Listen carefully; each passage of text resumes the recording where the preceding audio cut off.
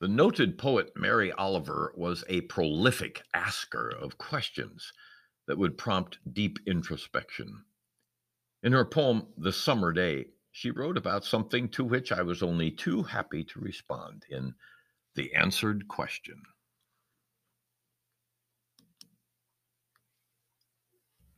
Katie and I face every day with an agenda of things that need to be done: household chores, errands, handling of finances, appointments, maintenance stuff, and the need for exercise each day. A new day may seem at the outset an empty vessel needing to be filled, but that's rarely the case. As my favorite cartoonist Bill Watterson once observed, the days are just packed. Over recent years, Katie has increasingly spent more time looking through years of accumulated memorabilia: photos, diaries, newspaper and magazine articles saved because they resonated with her at some earlier time. She reads them all carefully, as though trying to reclaim the earlier sensations which led to their collection. Some of them end up in the recycling bin, but others remain in her files, maybe with hopes that their future discovery will touch our kids or grandkids in the same way that she had once been moved. One such treasure was placed on our bathroom counter where I would be certain to notice it. I recognized the name Mary Oliver, a Pulitzer Prize winning poet. Curious at this short poem and the fact that I encountered it on the bathroom counter, I read the following: The Summer Day. I don't know exactly what a prayer is. I do know how to pay attention, how to stroll through the fields, which is what I have been doing all day. Tell me, what else should I have done all day? Doesn't everything die at last and too soon? Tell me, what is it you plan to do with your one wild and precious life? I felt startled at the directness and immensity of the question, and at first thought I decided the poem was surely aimed at members of a younger generation, ones who still had the majority of their long lives ahead of them.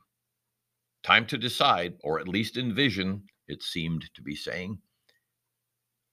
But upon reflection, I recognized that admonition was as much about looking back as looking forward. Yes, I thought we are all potentially born to be wild, and I still have days ahead to accomplish things about which I still dream. I will carry that gift with me all the way to my end.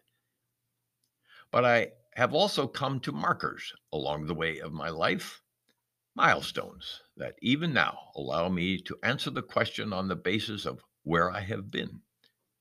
Just what had I planned to do with my wild and precious life? Well, I hoped that I might meet a girl who would see something in me worthy of love and respect, someone in whom I would fully invest the entirety of my commitment, and who would gladly pay me back in kind. I dreamed that she would be pretty and smart, and would want to laugh at my antics, however sophomoric. I fantasized that she would profess a faith, that she would care about the welfare of others, that she would be a good person. I hoped for all of this, and it came to pass. Once I realized the magic of children in our lives, I prayed that Katie and I might be blessed through international adoption. I imagined a household of noisy children, beautiful babies to light up our days and keep us awake at nights, and to shake us to our very core with appreciation for new life and the gift of responsibility for it. I wished for a family that was as centered and loving as my own had been, providing a foundation for children who might change the world in small or big ways on the strength of their character and integrity. Eventually, we shared the audacious reverie of raising not one, but two sets of twins, despite the odds and the obstacles. I hoped fervently for all of this, and it came to pass.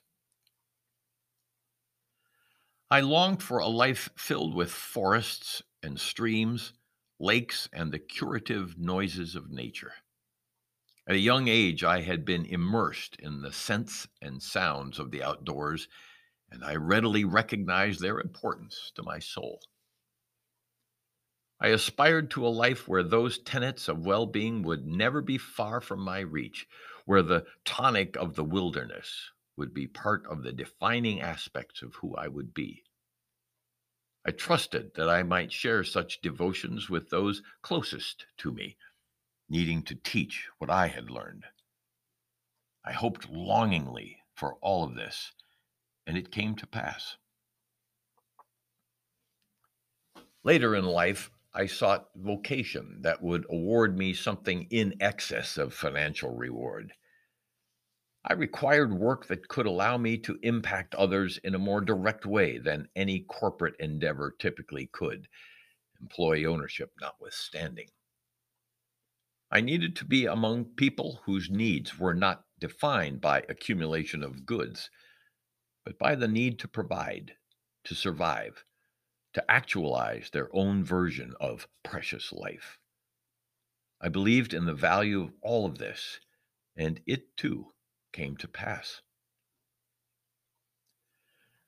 I envisioned a life of health and fitness that had eluded me with scorn in my younger years. As I emerged into adulthood, I wanted to be Charles Atlas or Jack LaLanne. I might have missed the opportunity to be an athletic presence in my teen years, but I aspired to it for the rest of my days. I wished to embrace exercise and fitness the way that others latched onto coffee or food.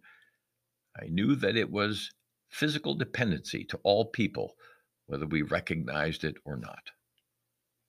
I feared for ever losing the motivation for fitness in my life. I hoped earnestly for all of this, and it came to pass. Readers of The Summer Day are coaxed to reflect on it, whether from the perspective of youth looking forward or from the vantage point of age peering back. My own answers to the poet's question derive not from feelings of arrogance or victory compared to others. Some simply possess dreams of a very different texture for the future, and others may have experienced a past within a very different context. My feelings are birthed in the deepest gratitude I can summon, from a posture of undeserved grace and unwarranted blessing. I have no understanding of living a life that has fulfilled my imagination, only an enormous appreciation of it. Mary Oliver may not have had a retrospective in mind when she penned The Summer Day. She may have passionately hoped that readers would ask the question of themselves more proactively than that.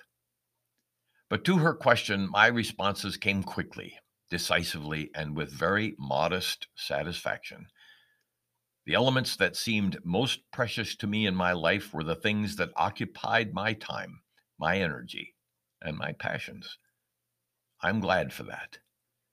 As a result, I bear few alibis and even fewer regrets. If, as Oliver queries, everything dies at last and too soon, for me it will be indeed at the end of one wild and precious life.